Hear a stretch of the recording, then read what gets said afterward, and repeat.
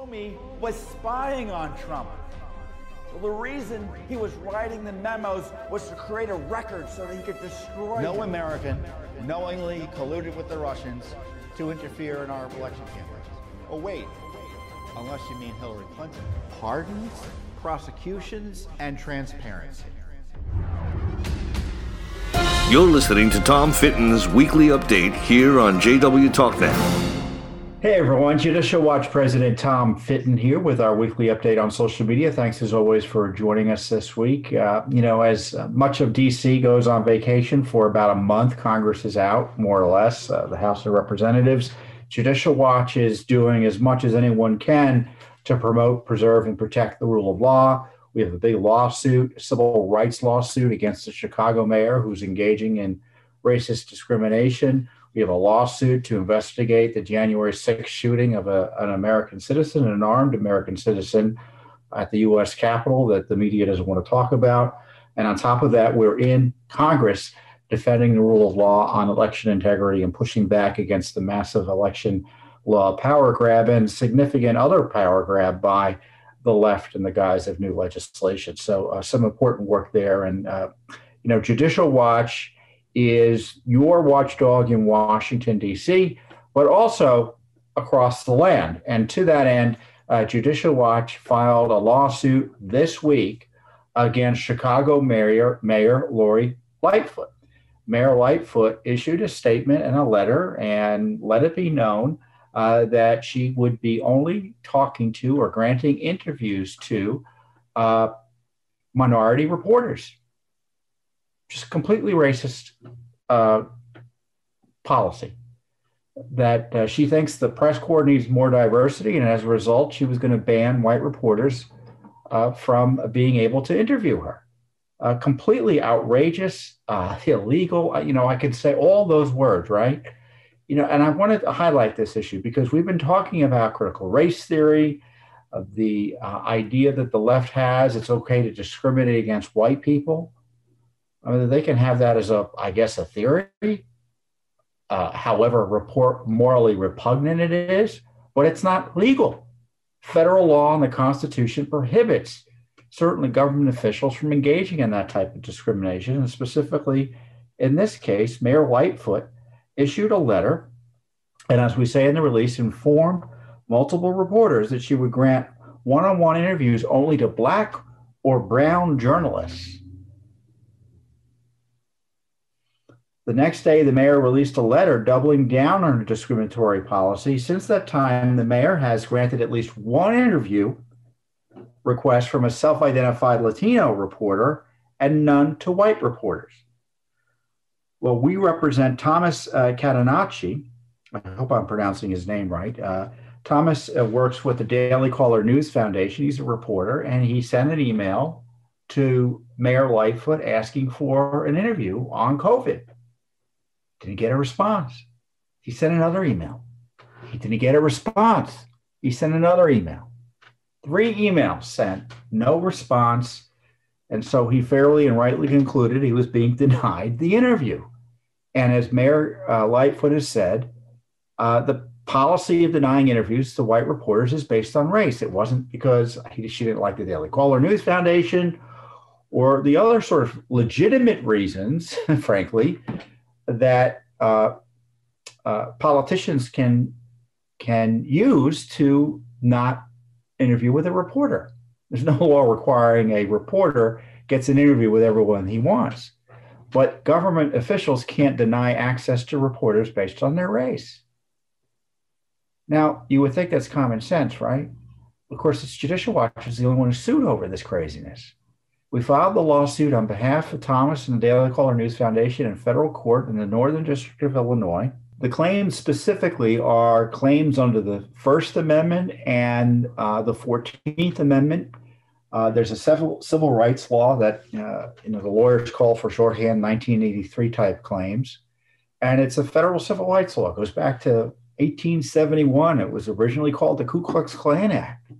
I mean, this is a type of behavior that the federal government and governments generally have been trying to outlaw for years. And the idea that a government official would stand at the door and deny access to reporters who have a First Amendment right to try to cover the politician in question, but also they have a First Amendment right to petition the government to try to get the request considered, and to be told they can't be considered because of their race is a constitutional abomination. So we have the lawsuit, it's in federal court, and it shows you that, it's Judicial Watch who kind of cuts to the chase on these issues.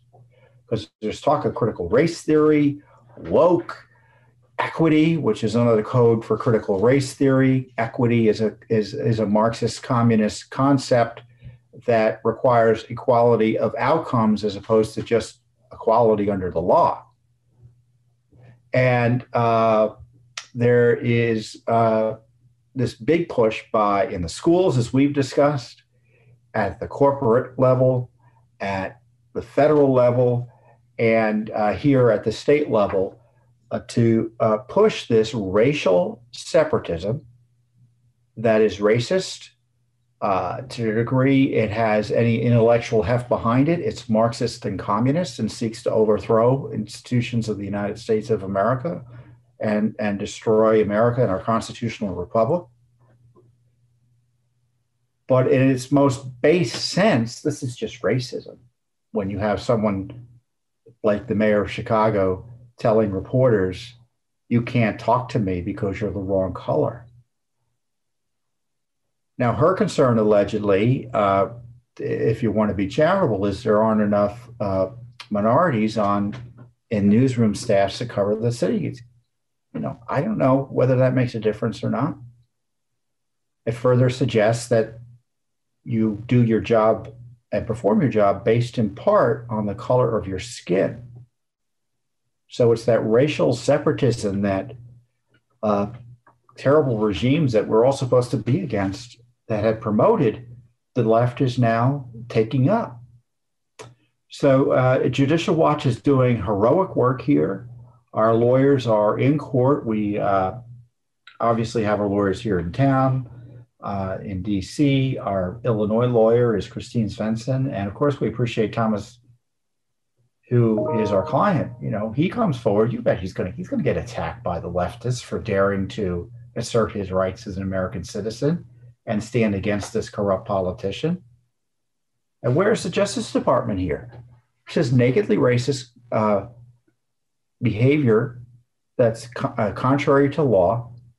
Justice Department Civil Rights Division ought to be investigating this, don't you think? Or does Illinois have a civil rights agency or civil rights enforcement? Where's the AG, Attorney General of Illinois? And this is why Judicial Watch is important, because we're independent and we're willing to come forward and take on cases like this. And this isn't our only case, of course. We represent Coach David Flynn in Massachusetts, Dedham, Massachusetts. He was fired from his job as a high school football coach in retaliation for his complaints about Black Lives Matter and critical race theory propaganda being taught his children, his daughter specifically. Got fired from his high school football coach position. We're suing in California against race and gender and other quotas for boards of directors out there. I'll say it once and I'll say it again. The organized left, the academic intellectual left, the Marxist left does not oppose racial discrimination. Actually, they see opposition to racial discrimination as being discriminatory. They just oppose racial discrimination targeted at one ethnic group, but they're happy to target it at another. They don't oppose racial discrimination. So they're the ones outside the Constitution. They're the ones outside the law. They're the race-based extremists, the racialists, the racist, the separatists, whatever you want to call it. So this racist policy by this corrupted mayor in Chicago is now in federal court, thanks to Judicial Watch, and we do it thanks to you as well. And as I said, we've got this other litigation. We've been investigating this issue and pushing this issue for years, by the way. But it's metastasized in recent years because of the rising communism in our society. And we're going to stand where we can for you and the rule of law in our constitutional republic and the rights of all citizens. Standing up to this abuse and educating Americans, and in this case, Congress, is something that Judicial Watch is part of Judicial Watch's core mission. We're an educational foundation. And to that end, one of our senior voting law attorneys, Russ Nobile, testified to a House Judiciary, I think it was a subcommittee hearing this week, as the committee was discussing changes to election law at the federal level. I won't go into too much detail about the legislation because I don't think there is legislation, but generally speaking, about H.R. 1, right, and Senate 1, which would upend and nationalize federal election law. Well, this is the cousin of that. It does a little bit less, but significant amount of damage to federalism.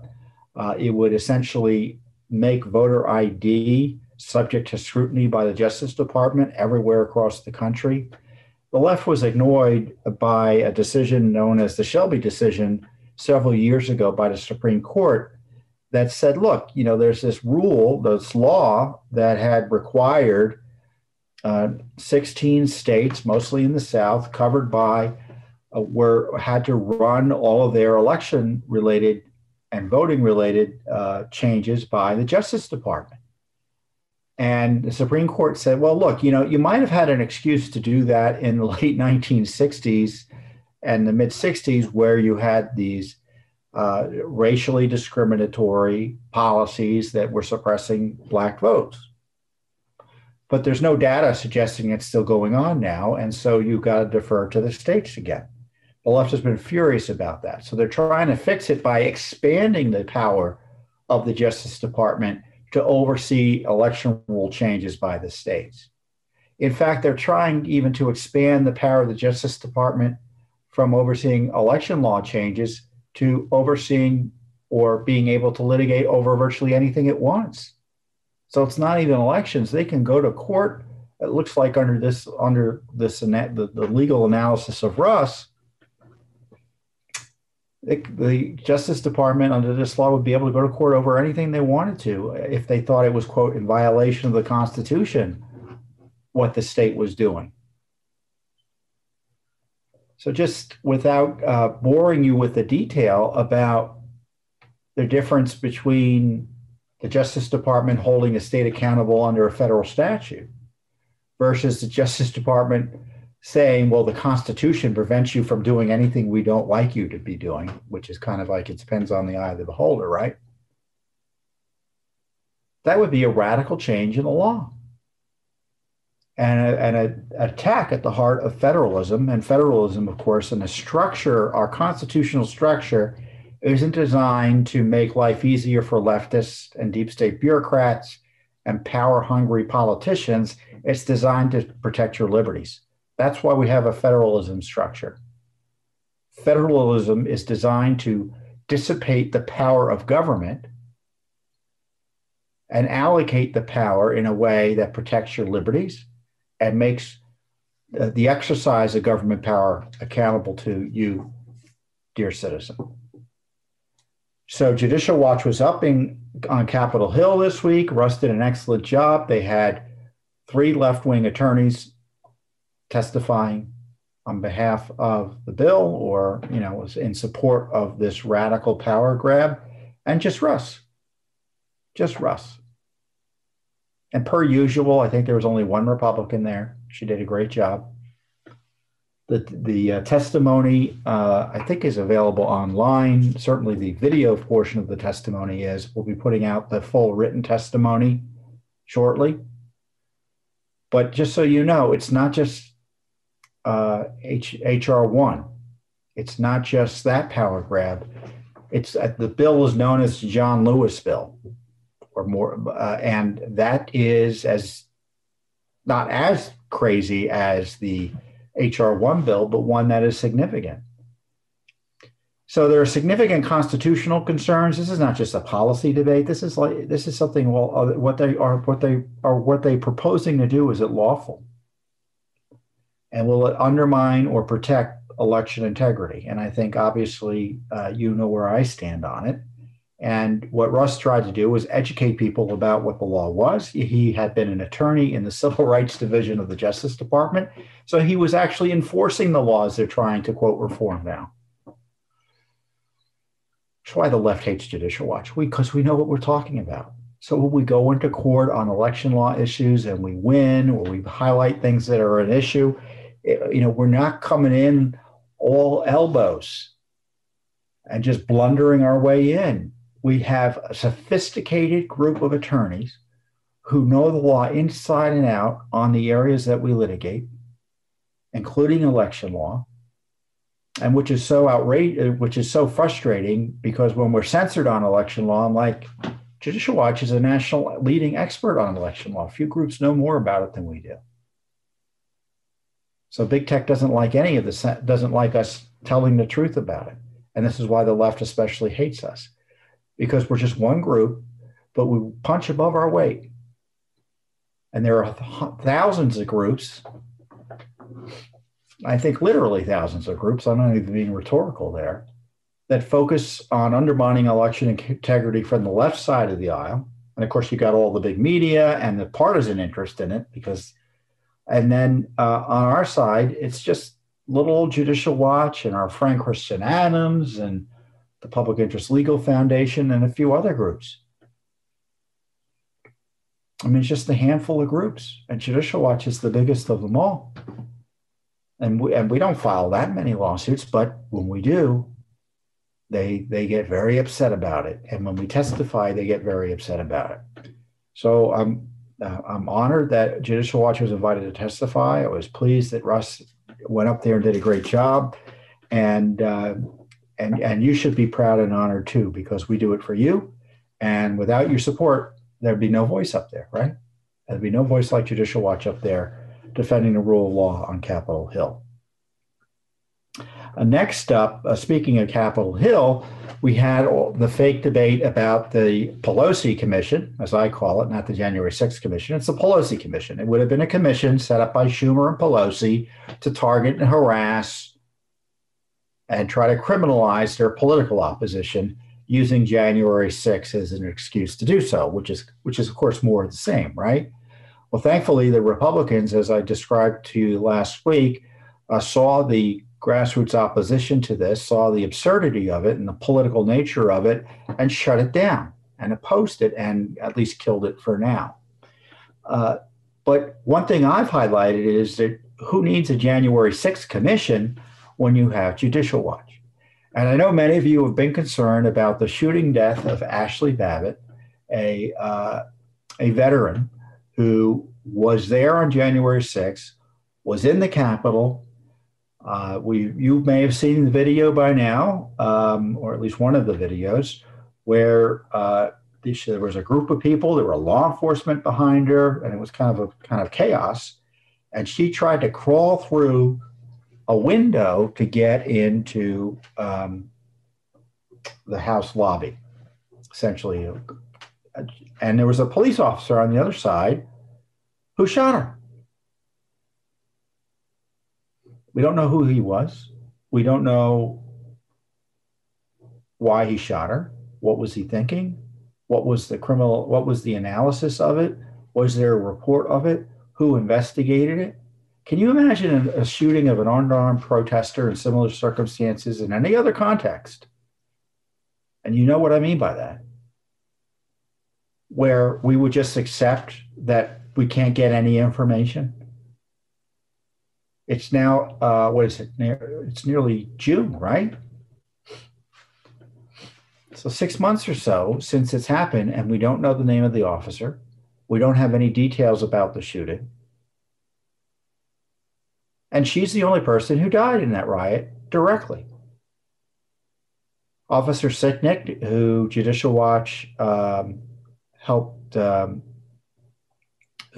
Sicknick, who died, they falsely said that he died as a result of being assaulted by rioters, and that wasn't the case. He died of a stroke after the disturbance. The strokes weren't tied to the riot. It was natural causes. It was determined by the Office of Medical Examiner, who we had to sue. And after we sued, he finally released the report. He said it was natural causes. And the others who died also died of natural causes. So the only homicide was Ashley Babbitt. Now, was it justifiable or not? I don't know. I'm willing to give the police officer the benefit of the doubt, but I don't have anything. Normally there's an investigation. You can get a feel for what happened from the reports, and there's been nothing. So Judicial Watch, doing what Judicial Watch does, we asked the Department of the Office of Medical Examiner and the Chief Medical Examiner, I guess it's called here in Washington, D.C., and the Metropolitan Police Department for all records, including but not limited to investigative reports, photographs, witness statements, dispatch logs, schematics, ballistics, video footage, and MPD officials' electronic communications concerning the January 6, 2021 death of Ashley Babbitt in the Capitol building and its related investigation. Now, a specific request to the Chief Medical Examiner asks for all records, including but not limited to autopsy reports, toxicology reports, notes, photographs, and their official communications related to her death.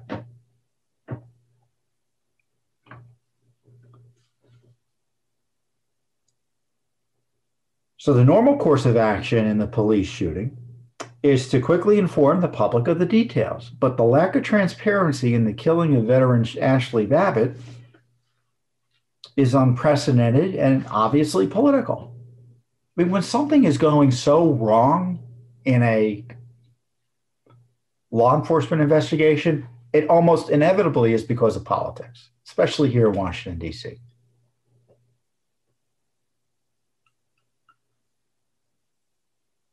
There have been so many criminal investigations of crimes that otherwise would be handled appropriately or normally, but they're almost always waylaid or corrupted or obstructed or otherwise undermined by political interference.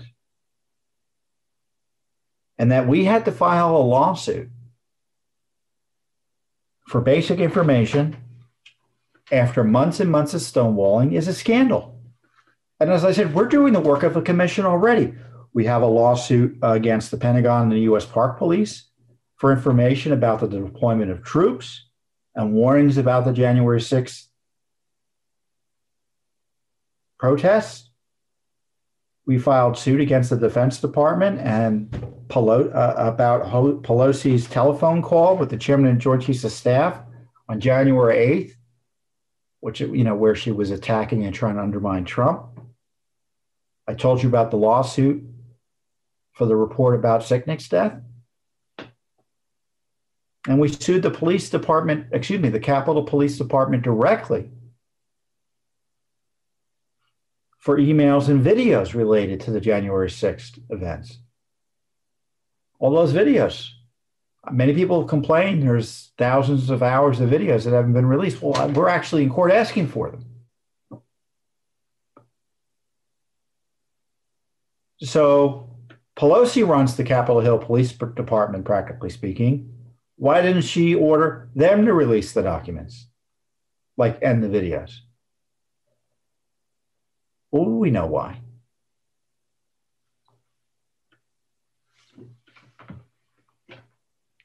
So Judicial Watch is in court almost a half a dozen times, half a dozen lawsuits on this. Numerous Freedom of Information Act requests, more are coming. So we don't need a commission. You already have Judicial Watch. So I'm proud that Judicial Watch is able to do that. And, I don't just say that because I'm the president of Judicial Watch, because I think as a citizen and a patriot, this work is essential to our country. And I feel strongly about that. My colleagues feel strongly about it. And I know those of you who support Judicial Watch directly and financially feel strongly about it as well. And all the work we do at Judicial Watch pales in comparison and, is a shadow of the ultimate sacrifices by our fighting men and women who died in the service of their country, whose sacrifices we honor on Memorial Day. And I love Memorial Day because the official Memorial Day, May 30th, is my birthday. So I always have a special affinity for it. But Memorial Day is that time of the year where our country can focus on the sacrifice, the ultimate sacrifice of untold numbers of fellow Americans who gave their lives to preserve and defend our God-given freedoms in our constitutional republic. Oftentimes, on days like this, I always think of the speech on Veterans Day, Memorial Day, and a lot of other times. There was a speech by Ronald Reagan in 1985, and I may have actually gone over this with you before, but I'm going to do it again because it's great to hear again. Much of the speech, as I said, it's about Veterans Day. It's a Veterans Day speech, but it applies to Memorial Day, especially what I think this portion, which always has application, especially today.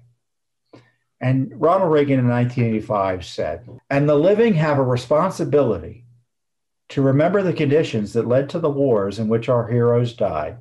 Perhaps we can start by remembering this, that all of those who died for us and our country were, in one way or another, victims of a peace process that failed, victim of a decision to forget certain things, to forget, for instance, that the surest way to keep a peace going is to stay strong. Weakness, after all, is a temptation. It tempts the pugnacious to assert themselves, but strength is a declaration that cannot be misunderstood. Strength is a condition that declares actions have consequences. Strength is a prudent warning to the belligerent that aggression need not go unanswered." This is the kicker. Peace fails when we forget what we stand for. It fails when we forget that our republic is based on firm principles that have real meaning, that with them we are the last best hope of man on earth. Without them, we're little more than a crust of a continent. Peace also fails when we forget to bring to the bargaining table God's first intellectual gift to man, common sense. Common sense gives us a realistic knowledge of human beings and how they think, how they live in the world, what motivates them. Common sense tells us that man has magic in him, but also clay. Common sense can tell the difference between right and wrong. Common sense forgives error, but it also recognizes it to be error first. We endanger the peace and confuse all issues when we obscure the truth, when we refuse to act and name an act for what it is, when we refuse to see the obvious and seek safety in the Almighty. Peace is only maintained and won by those who have clear eyes and brave minds. Now, I talk about that speech, obviously, because I love the Veterans Day connection, but the Memorial Day connection is important. Because when people's lives are lost, they've ever been lost for good reason. So when politicians act in a way that almost require the use of force where otherwise could have been prevented, that's what Ronald Reagan is talking about. And obviously that context was back during the Cold/Hot War with the Soviet Union. And I'm a positive guy. I like to think that many Americans have, as Ronald Reagan said, clear eyes and brave minds. And these patriots like you desire the same qualities in our political and judicial leaders who now terribly are too often confronting and even promoting the ideology of communism that so many Americans who were honoring on Memorial Day died trying to defeat. And you can bet Judicial Watch won't, quote, forget what we stand for. And in our modest efforts to preserve and protect the rule of law, we seek to vindicate the sacrifices of those fallen warriors. So I hope you have a wonderful Memorial Day, and God bless you, and God bless America. You have just listened to Tom Fitton's weekly update on JW TalkNet. Remember to subscribe and donate at judicialwatch.org/donate.